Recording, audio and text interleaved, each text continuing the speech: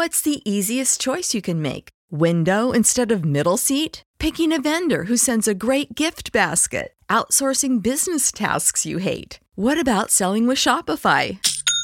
Whether you're selling a little or a lot, Shopify helps you do your thing, however you cha-ching. Shopify is the global commerce platform that helps you sell at every stage of your business. From the launch your online shop stage to the first real-life store stage, all the way to the did we just hit a million orders stage. Shopify's there to help you grow. Whether you're selling scented soap or offering outdoor outfits, Shopify helps you sell. Wherever and whatever you're selling, Shopify's got you covered. Sign up for a $1 per month trial period at shopify.com/try. Go to shopify.com/try now to grow your business, no matter what stage you're in. Shopify.com/try.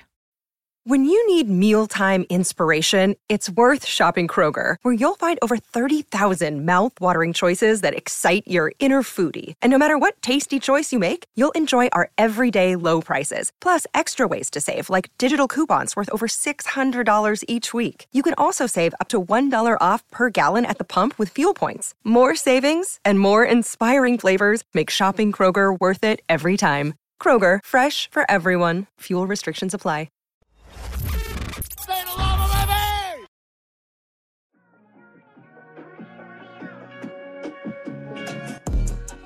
You're listening to From the Pink Seats podcast of the State of Louisville Podcast Network. Now, here's your hosts, Jacob Lane, Matt McGavin, and Vince Lococo.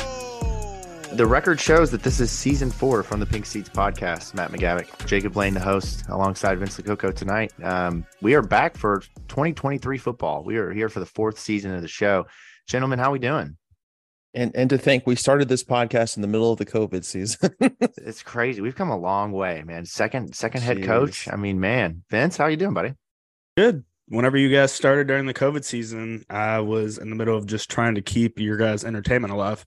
That's right. So, you're welcome. Yeah, well, thank you. Yeah, then you joined the show, and history was written. And all downhill since then. That's right. And continue rolling downhill like a massive dumpster fire that we are. Totally kidding. But we're excited. Football season is back as we kick off a new season here of the show and really start to dive into the season. It's just a couple of weeks away. About a month and a half, essentially. Like 40-ish days, yeah.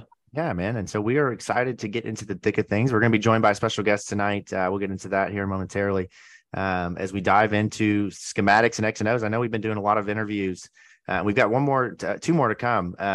But I'm excited to get into some really specific types of X's and O's. It's time. It's time.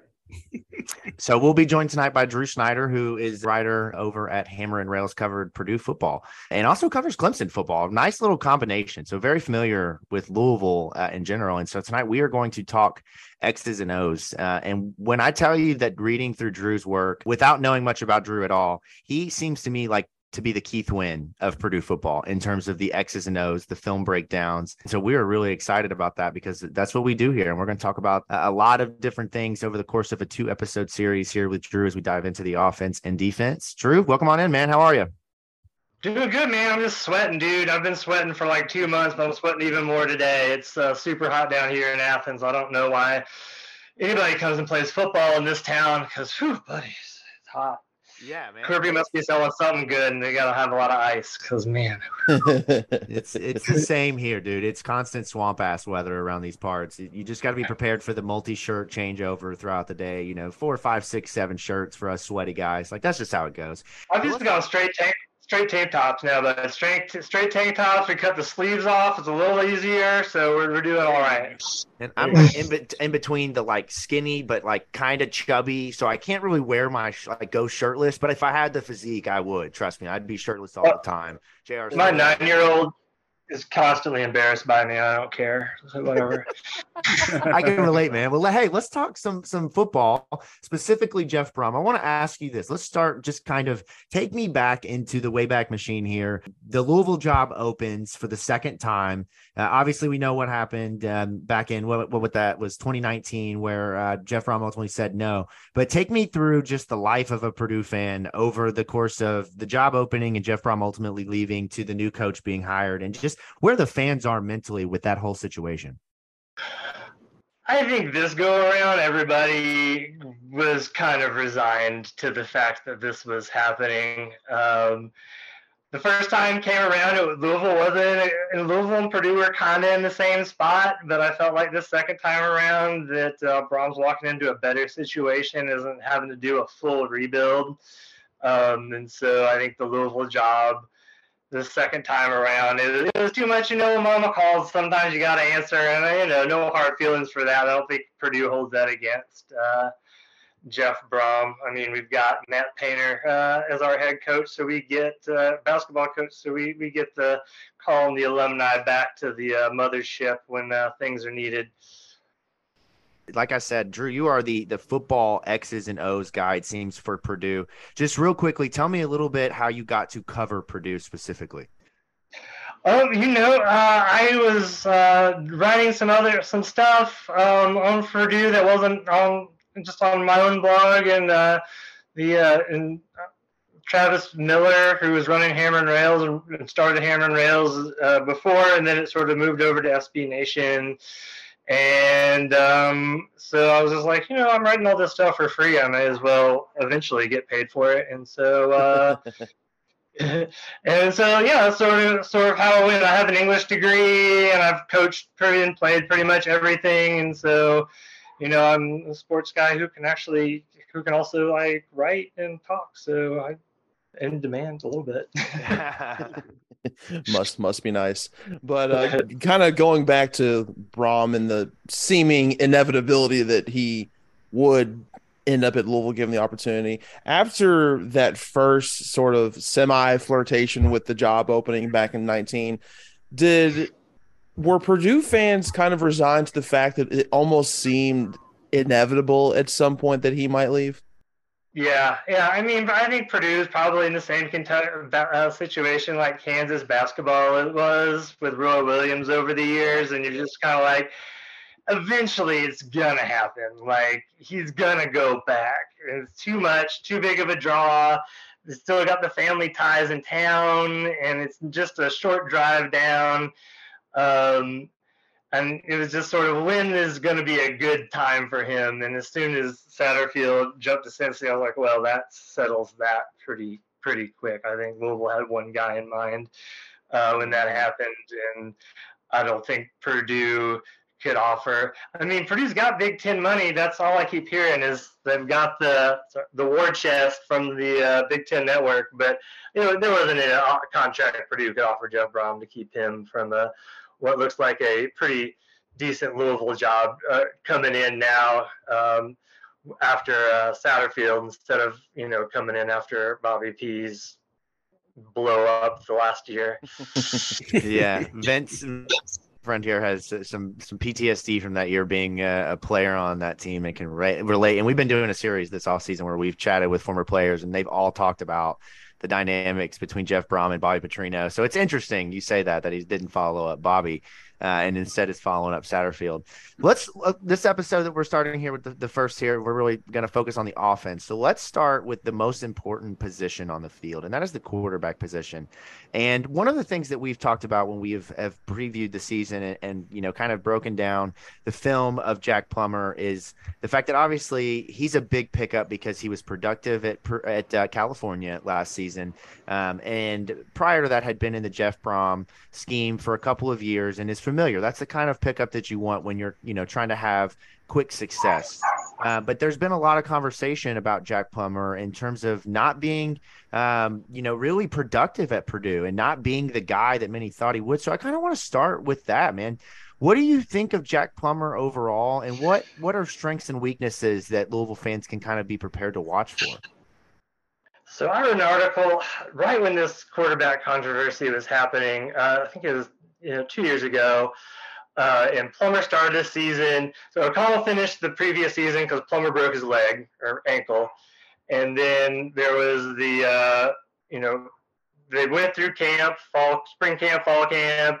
Nobody knew who was going to start. Plummer took the job and then lost it after Notre Dame. I was always on Team O'Connell just after the first couple of games. Plummer's problem at Purdue, and I don't know if it was physical or mental, but he would not throw the ball down the field. And Jeff Brohm needs somebody to throw the ball down the field. So the first couple games, when Plummer was throwing, 70%, completion percentage, but those passes were going 5 yards. And then what you would see, sort of almost starting what Notre Dame did, that basically O'Connell took the job, is they just dropped their linebackers and said, you're either going to throw it in front of our linebackers or we're going to tackle you, or you're going to throw it deep because we're just going to flood this middle zone and make you either dink it or throw it deep, take the top of it, and Plummer would not take the top off of the defense. And so they just kept squishing us. We'd throw the ball to David Bell on a little swing pass, and he'd immediately have 3 guys hanging on him. Or same with, Rondale. We'd throw a little drag route to Rondale Moore, and he'd try to turn the corner. And then he tried to turn the corner again. He just kept running into people until he finally got out of bounds because Plummer in his time at Purdue just did not let it go. And I think I saw that less in the previous year before he got hurt. And then, when he came back, he just was not letting the ball go and hitting those tight windows. And that's what you need. That Jeff Brohm's offense pretty much requires that. And that's actually kind of a good segue because you mentioned that's something Plummer needed to do in this Jeff Brohm offense was throw the ball down the field. And ever since Brohm came on, we've heard about, this is more of an open pro style type of offense. But to those who haven't had the luxury of, sitting through Purdue games and having an intimate knowledge of what is going on the football field, what would you say are some of the core philosophies when it comes to specifically the passing offense? Brohm is so a lot of times I say Brohm runs a tech mobile offense. So you can hit the A button and pass it to the wide receiver or the B button and pass it to the tight end. And that's his deal. He's very good at scheming individual players open. Charlie Jones, David Bell, Rondale Moore, and then you had, last year, Payne Durham at tight end, and you had, and oh my gosh, my brain is freezing up. He plays tight end for the Rams now. Bryson. I know who you're talking about, but Hopkins, Bryson Hopkins. There it is, Bryson Hopkins, yeah. And he was big for Purdue. And so those are the two things. He's going to throw it to the number one receiver. He's going to throw it to the tight end. Everybody else is going to sort of get the scraps. But Purdue's always had a primary receiver and tight end. And then everybody else is, almost an afterthought. It's kind of weird. So last year was Charlie Jones. And then the year before that, it was David Bell. And then it was Rondale Moore. And that's first year at Purdue. It's funny, sort of what I want to talk about, because you might see this a little bit at Louisville, is it took Jeff Brohm almost half that season to figure out who he was going to throw it to in the Iowa game. He found this JUCO transfer named Anthony Mahungu from France, and you had not seen him at all the entire season. And all of a sudden, he goes off against Iowa, and then Purdue's offense just catches fire at the end of the season. They win their last 4 games, beat to get bowl eligible, beat Arizona in the bowl game. But really, as soon as he found that guy that he liked to throw it to, the offense came together. So that's really what that's what he did at Purdue.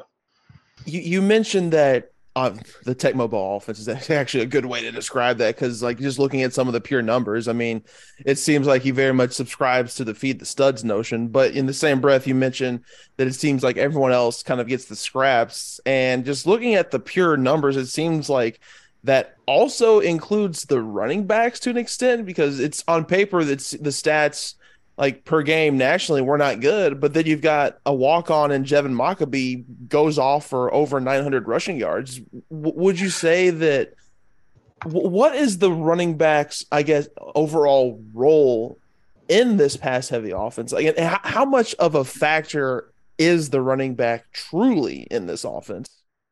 Jeff Brohm will run the ball when it is easy to run the ball. Jeff Brohm does not run the ball when it's hard to run the ball. So the opposite of Scott Satterfield is what I'm hearing. Yeah, Scott Satterfield runs the ball when it's easy and when it's difficult to run the ball. Jeff Brohm would much rather throw the ball. Like if he can throw the ball, he's gonna throw the ball. The running backs, I mean, Purdue had just the first year he was there, he had a couple of holdover running backs that he trusted. And then there was a couple seasons, say 2020, 2021, where he just didn't trust the backs, and they didn't do anything.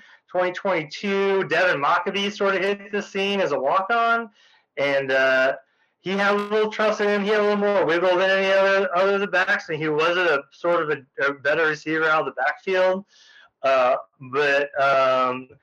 Yeah, running the ball is not what he likes to do. Like, you can tell. I mean, everybody knows he wants to throw the ball. That's his bag, which is weird because when he was at Western Kentucky, and when Purdue hired Brohm, I sold the Purdue fans on this guy runs a balanced offense. He looked like he likes to throw the ball, but look at what he did at Western Kentucky. The last 2 years, he's got a couple guys over 1,000 yards, averaging 5 yards a carry, and just never happened at Purdue.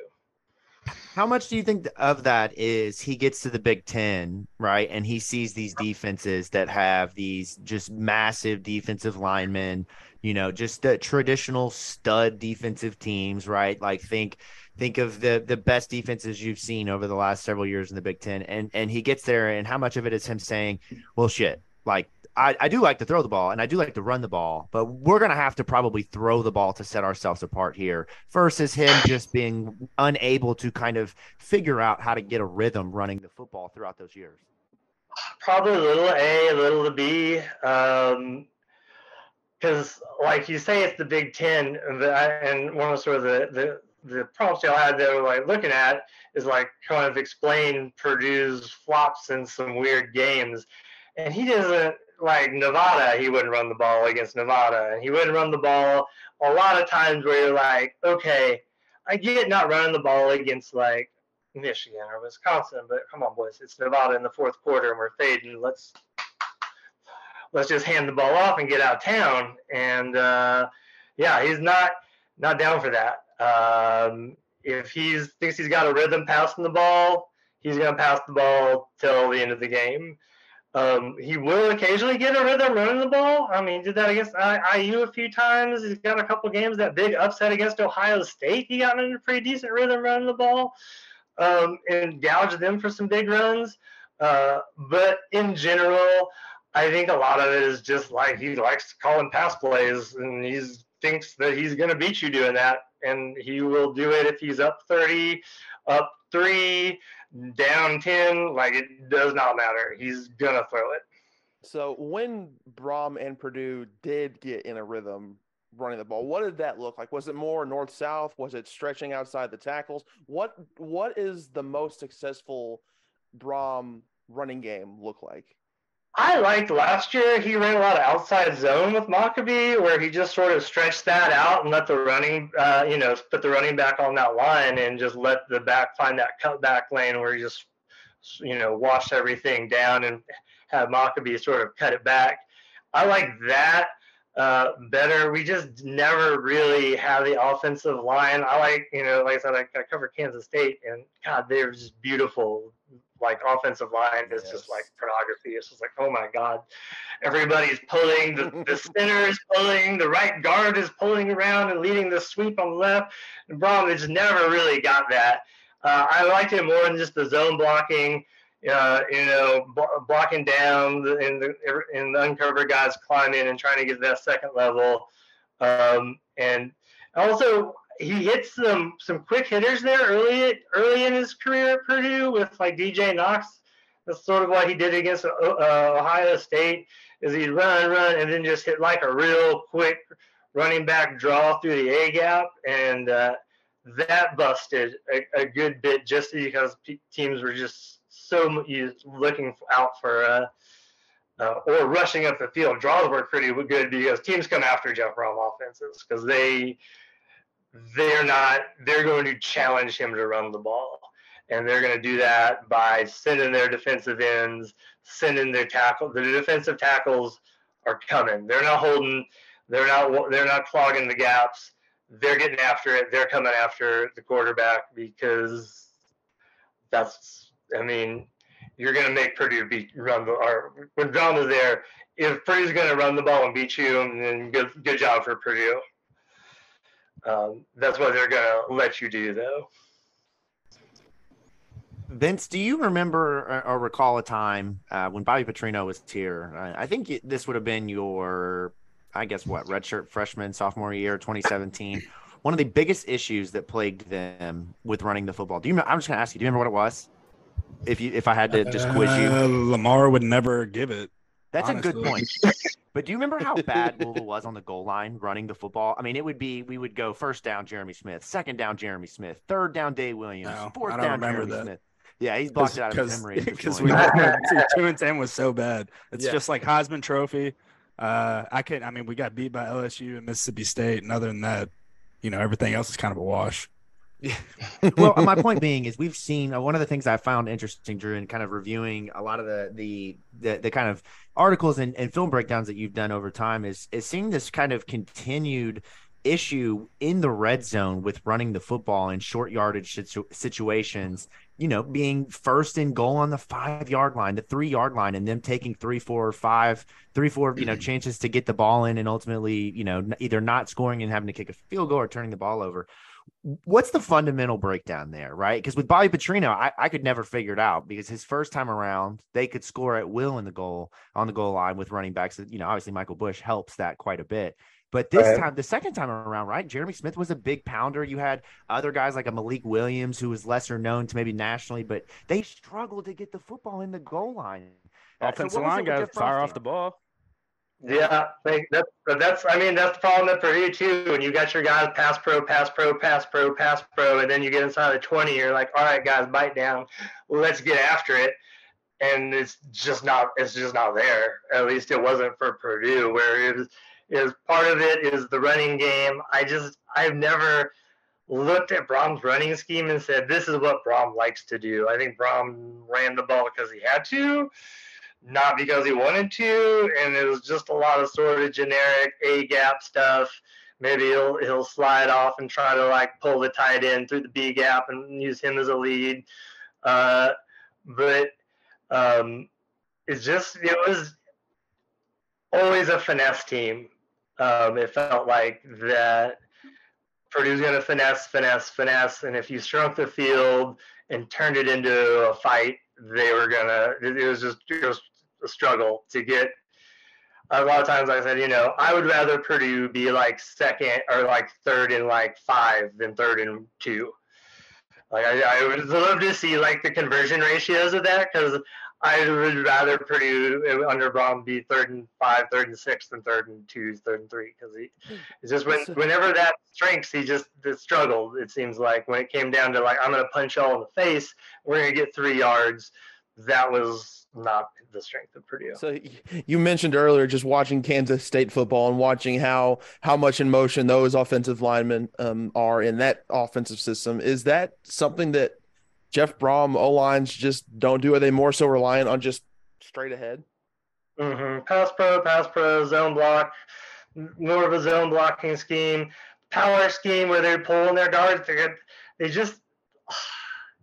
And some of it's personnel, man. They just could not recruit offensive linemen. Like they just could not recruit, and they got rid of. So I don't know, and so I don't want to talk bad about anybody. But Dale Williams, for whatever reason, he was the O-line coach at Purdue for the whole Brohm era, and he did not come to Louisville, which was interesting because I think he thought he was coming to Louisville, but I'm not sure. exactly how that went down, but he did not have the guys to get it done. Purdue really relied on a lot of transfers, and just could not recruit offensive line. So, and that could be part of the problem, and that could be fixed at Louisville through recruiting. I don't think Brohm put together anything better than an average line at Purdue. That was like peak, was like C plus probably, and like the bottom was like F minus. And so, see, this is the stuff that like I would have no idea about without talking to somebody covering Purdue, because you would look at them, right, and they're able to do a lot of, and I know this is probably not indicative of their offensive line, but they're able to do a lot of quick hitting, like get the ball out of their quarterback's hands fast, move quick. Like that would make you think that they have athletic offensive linemen who are able to keep, but no, it doesn't sound like, I mean, it really sounds like it's just this kind of like hodgepodge offensive line to just kind of put the pieces together enough to block for the quarterback.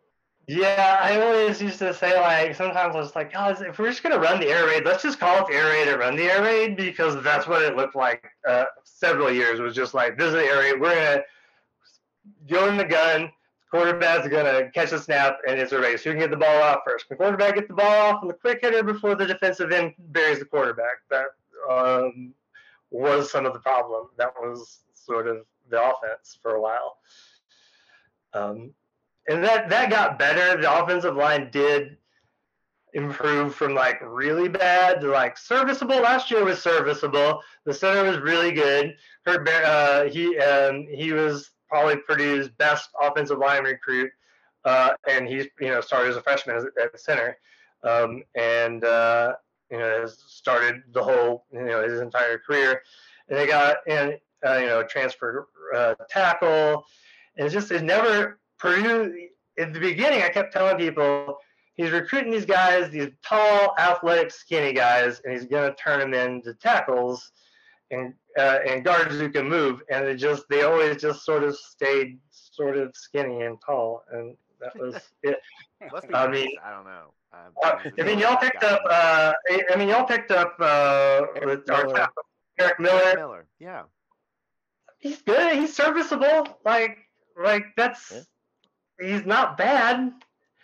He was from Ohio. He was a great basketball player and a good basketball player in high school. He was one of those tall. I just randomly, no reason. But can he do a backflip? I just asking. I don't know if he can do a backflip. He probably could do it when he was, we recruited him. He was like 250, 260, and where he is now. But he's all right. He's all right. He's sort of been play a little left tackle, play a little right tackle, whatever's needed. Never really secured that job like you thought he probably would as an athlete. But again, he's a mid 3-star guy who's a sort of like we're hoping he's going to be better later on in his career. There was very few offensive linemen that he recruited at Purdue where you're like, that's the dude. That dude looks like out the box. We're gonna take care of business with this guy. A lot of us like, we're gonna see 3 years of what this looks like. Can he stay as quick at 300 pounds as he's at 260 now? But who did y'all hire as the offensive line coach? Because like I said, I know Williams did not make that move with Brohm. Richard Owens. Yeah, Ryan Wallace came with Jeff. Ryan Wallace is tight end. Right. Yeah, no, it was Richard Owens. Yeah, which Vince, you want to speak on Richard Owens? That was one of your coaches back in 2018. He just pretty hard-nosed guy, somebody that can definitely get guys to fire off the ball, I would say. A hard ass in a good way. Cares about the guys, loves on the guys, but it will definitely cuss you up and down the field if you do not have the right assignment. So, I mean, he's awesome. He's a good guy to play for sure. I mean, I expect the offensive line to be, improved from what Louisville had last year just because of him and his – willingness to get guys to play and to play hard. It's almost like you have to play hard for him. Otherwise, he's just it's going to be a bad day, and bad days turn into bad weeks and turn into bad months, and that turns in the transfer portal. Yeah, and it's really interesting. One of the things that I find kind of, as an underrated storyline with Louisville's offensive line this year, and really listening to Drew, to you talk about the offensive line, is the guys, how many they return this year. They bring back three starters. We'll call it three. Michael Gonzalez, really more reserve last year, but you have Renato Brown, who's a right tackle. You have your center and Brian Hudson, who is an honorable mention ACC guy, probably going to be an all ACC guy this year. And then I'm missing one that Michael Gonzalez. I just said that. And one of the things that I find interesting about them is they're coming off of being coached by a guy named Nick Cardwell, which I'm not sure if you're familiar with. I mean, you've covered Clemson, so you might be familiar with Nick Cardwell. Yeah. He is a fiery, feisty guy. Before that, it was Dwayne Ledford. These guys, I think a lot of the times that what you inherit becomes what you are based off of you can't teach an old dog new tricks. But these guys are feisty offensive linemen. They are going to kind of play with that edge. It's cost them a ton during the Satterfield era because they did play so aggressive at times. But I think it's interesting that what makes this team really interesting, and I think this is a good segue into talking a little bit more about the passing offense, is that there is a lot of things in place for Jeff Brohm that really makes them a strong team. A lot of veterans, you got a lot of fast guys, you got a lot of different things. But one thing they don't have that I'm really curious about, and this is what I want to ask you, is the tight end spot. Like this year, we're looking at Louisville bringing in a really dynamic tight end as a freshman, and he's probably going to end up seeing the field. Just to give you some reference, Matt said that he looks like what'd you say, Matt? It was like a Pixar animated Mr. Incredible. He's got an ass like a Pixar mom. Yeah, that's right. That's what it is. I mean, this guy is built like a bus, right? But Josh Lifson is the presumed starter. He's a former walk-on. He caught one pass for a touchdown last year, which Ian Pfeiffer, if you're listening, I know that makes you proud. But just got 3 in the spring game, right? Yeah, he played well, man. Yeah, he played well. But tell me what a Jeff Brohm offense without a tight end looks like. That's something to concern Louisville fans. Is that unproven tight end? Yes and no, because he's going to throw it to the tight end. So that dude better be ready. Better just be ready. He better be ready to play. He better be ready to catch the ball. If he's ready to catch the ball, Jeff Brohm's going to throw on the ball because that's the B button, or at least it was at Purdue. That he's going to control the middle of the field. Brohm likes to spread the field wide and split the safeties down the middle with the tight end.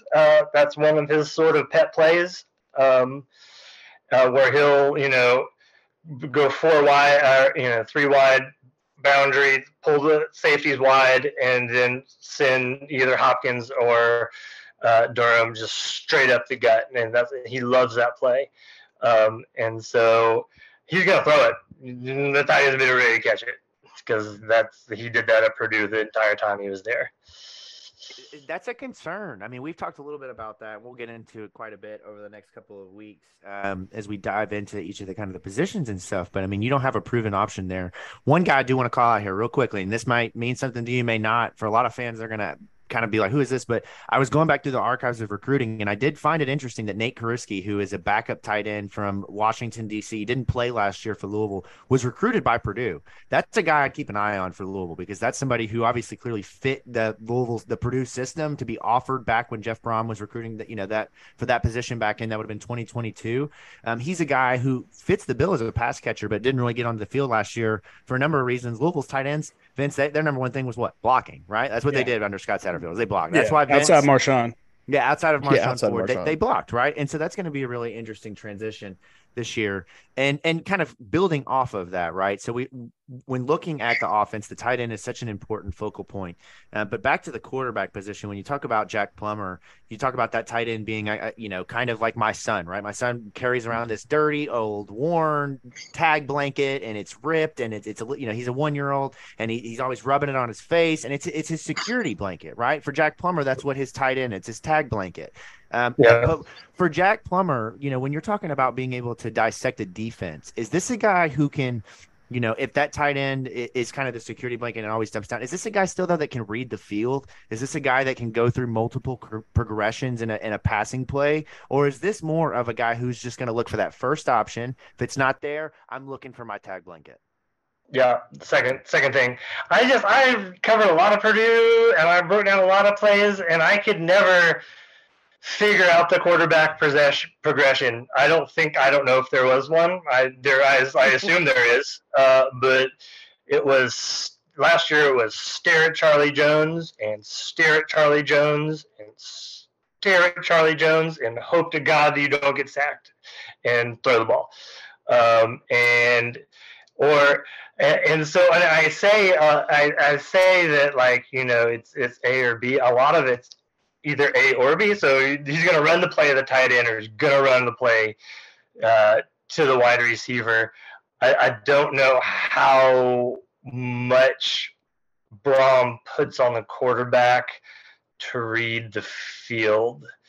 I think Brohm likes to read the field a lot and likes to do this the pre-snap stuff. And I'm not sure how many Purdue quarterbacks actually are like, all right, I'm going to look at my boundary. I'm going to go to the field, then I'm going to go to the boundary, and I'm going to check down the tight end. I felt a lot of it is like, all right, we're running this play to the wide receiver. He's going to get open at this spot. I'm going to hold the ball and pat it. Is he open? Maybe if there's a spot to get it into, the QB is going to let it go.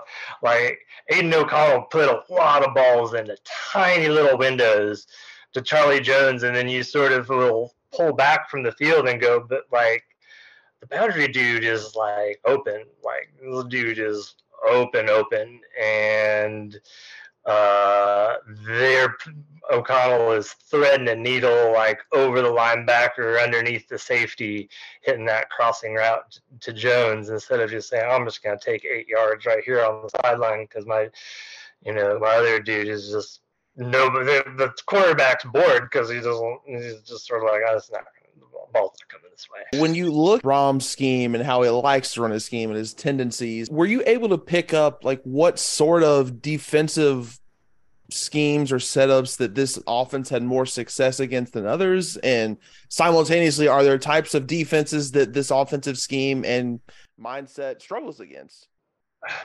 Yeah. So pressure up the middle hurts Purdue a lot.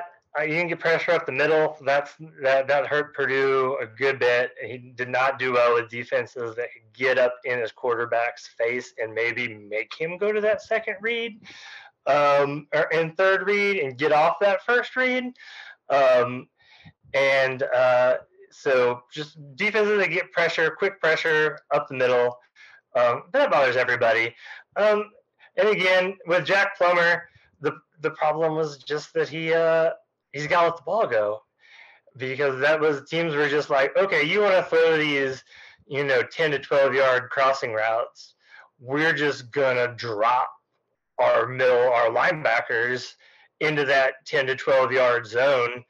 And you should feel free to run crossing routes against, a couple of safeties sitting there and 3 linebackers sitting there, and the corners almost sitting there too. And then just daring you to either throw it deep, but really just inviting you to throw it short and then they, rally up and tackle.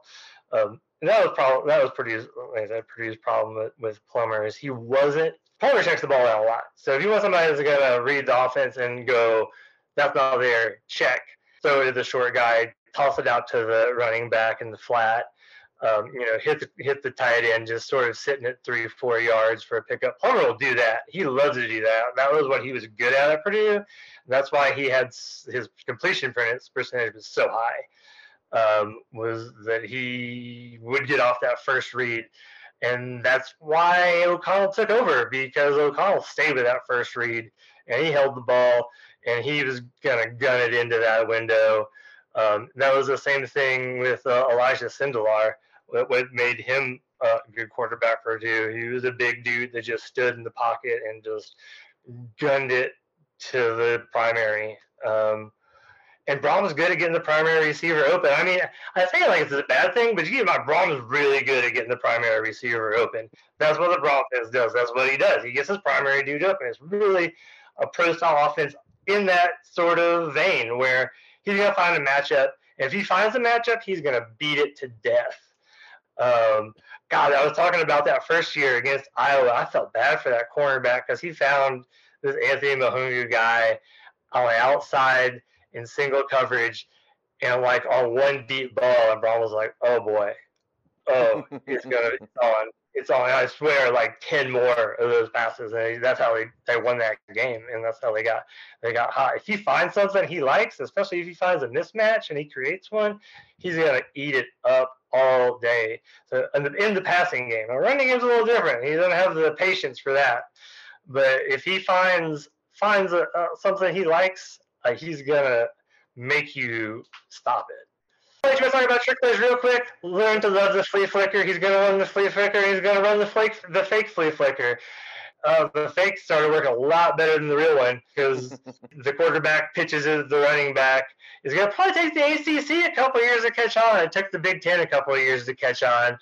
That you saw in the Big Ten, as soon as he made that pitch where it's like, oh, the running back sort of runs up into like right behind the center and stops.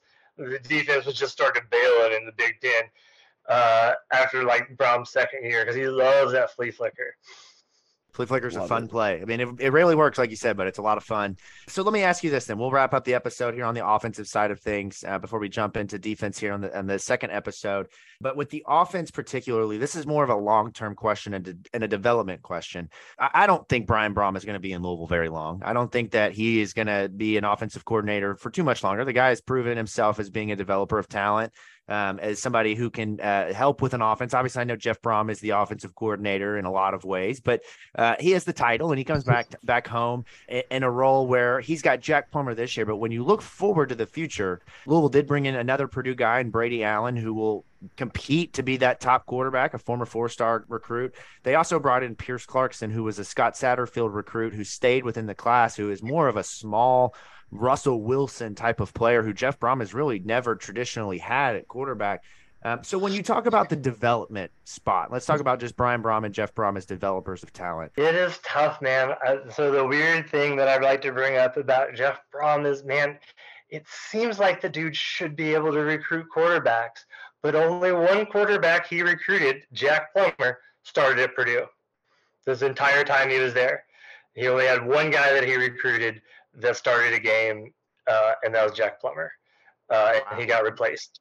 So Blau and Sindelar were Hazel recruits, and he couldn't figure out which one he liked, and he liked them both, and he played them both. And every year it was like, who's going to be the quarterback, Blau or Sindelar? And then one of them would get hurt, and the other one would start, which is literally how their career went. And then, Sindelar finally retired because he was just hurt all the time. And then, right? Oh, that poor dude, man. He was so good in high school. He blew his knee, destroyed his knee in the state tournament, and he came in, and then he blew it again, and he blew it again, and it was just like, come on, this dude's got like an NFL arm, but like by the time he got to his senior year, it's just like watching me get out of bed, watching him get off the bench. It's just like, oh God, I'm getting out there, guys. Okay. And so, Brohm finds a guy.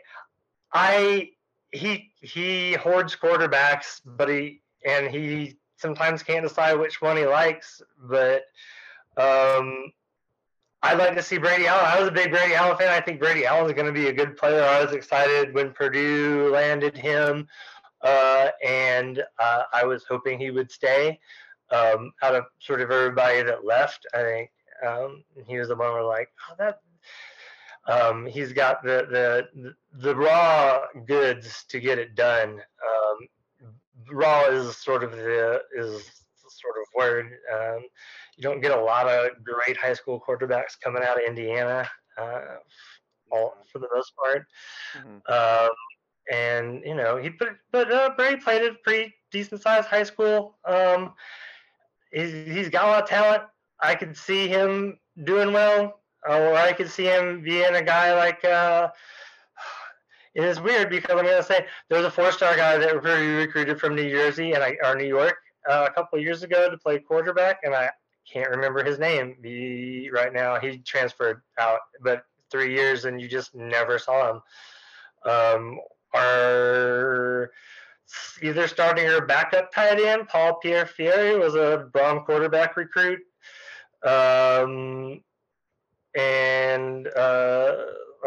Purdue heard he's starting Hudson Card this year, and really doesn't have any holdovers from Brohm.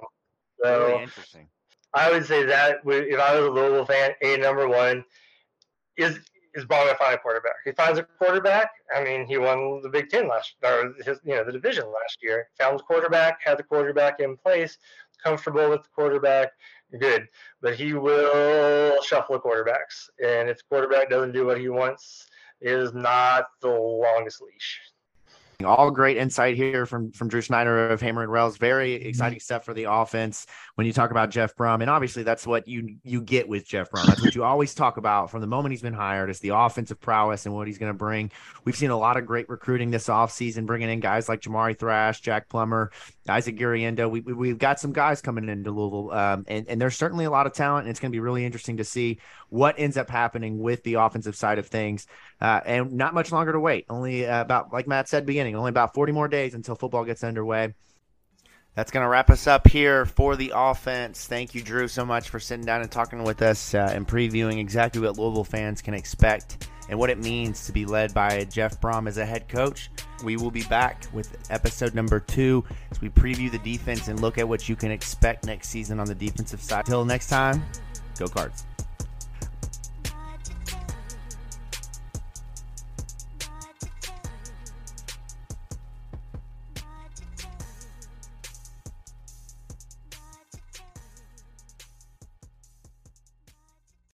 You know how to book flights and hotels. All you're missing is a tool to plan the travel experiences you'll have once you arrive. That's why you need Viator. Book guided tours, activities, excursions, and more in one place to make your trip truly unforgettable. Viator has over 300,000 travel experiences to choose from. Everything from simple tours to extreme adventures and all the niche, interesting stuff in between. So you can plan something that everyone you're traveling with will enjoy. Real traveler reviews give the inside scoop from people who've already been on the experiences you're considering. So you can plan with confidence. Free cancellation helps you plan for the unexpected. And 24/7 customer support means you can travel worry-free. Download the Viator app now and use code Viator10 for 10% off your first booking in the app. Find travel experiences for you. Do more with Viator. When you need mealtime inspiration, it's worth shopping Kroger, where you'll find over 30,000 mouth-watering choices that excite your inner foodie. And no matter what tasty choice you make, you'll enjoy our everyday low prices, plus extra ways to save, like digital coupons worth over $600 each week. You can also save up to $1 off per gallon at the pump with fuel points. More savings and more inspiring flavors make shopping Kroger worth it every time. Kroger, fresh for everyone. Fuel restrictions apply.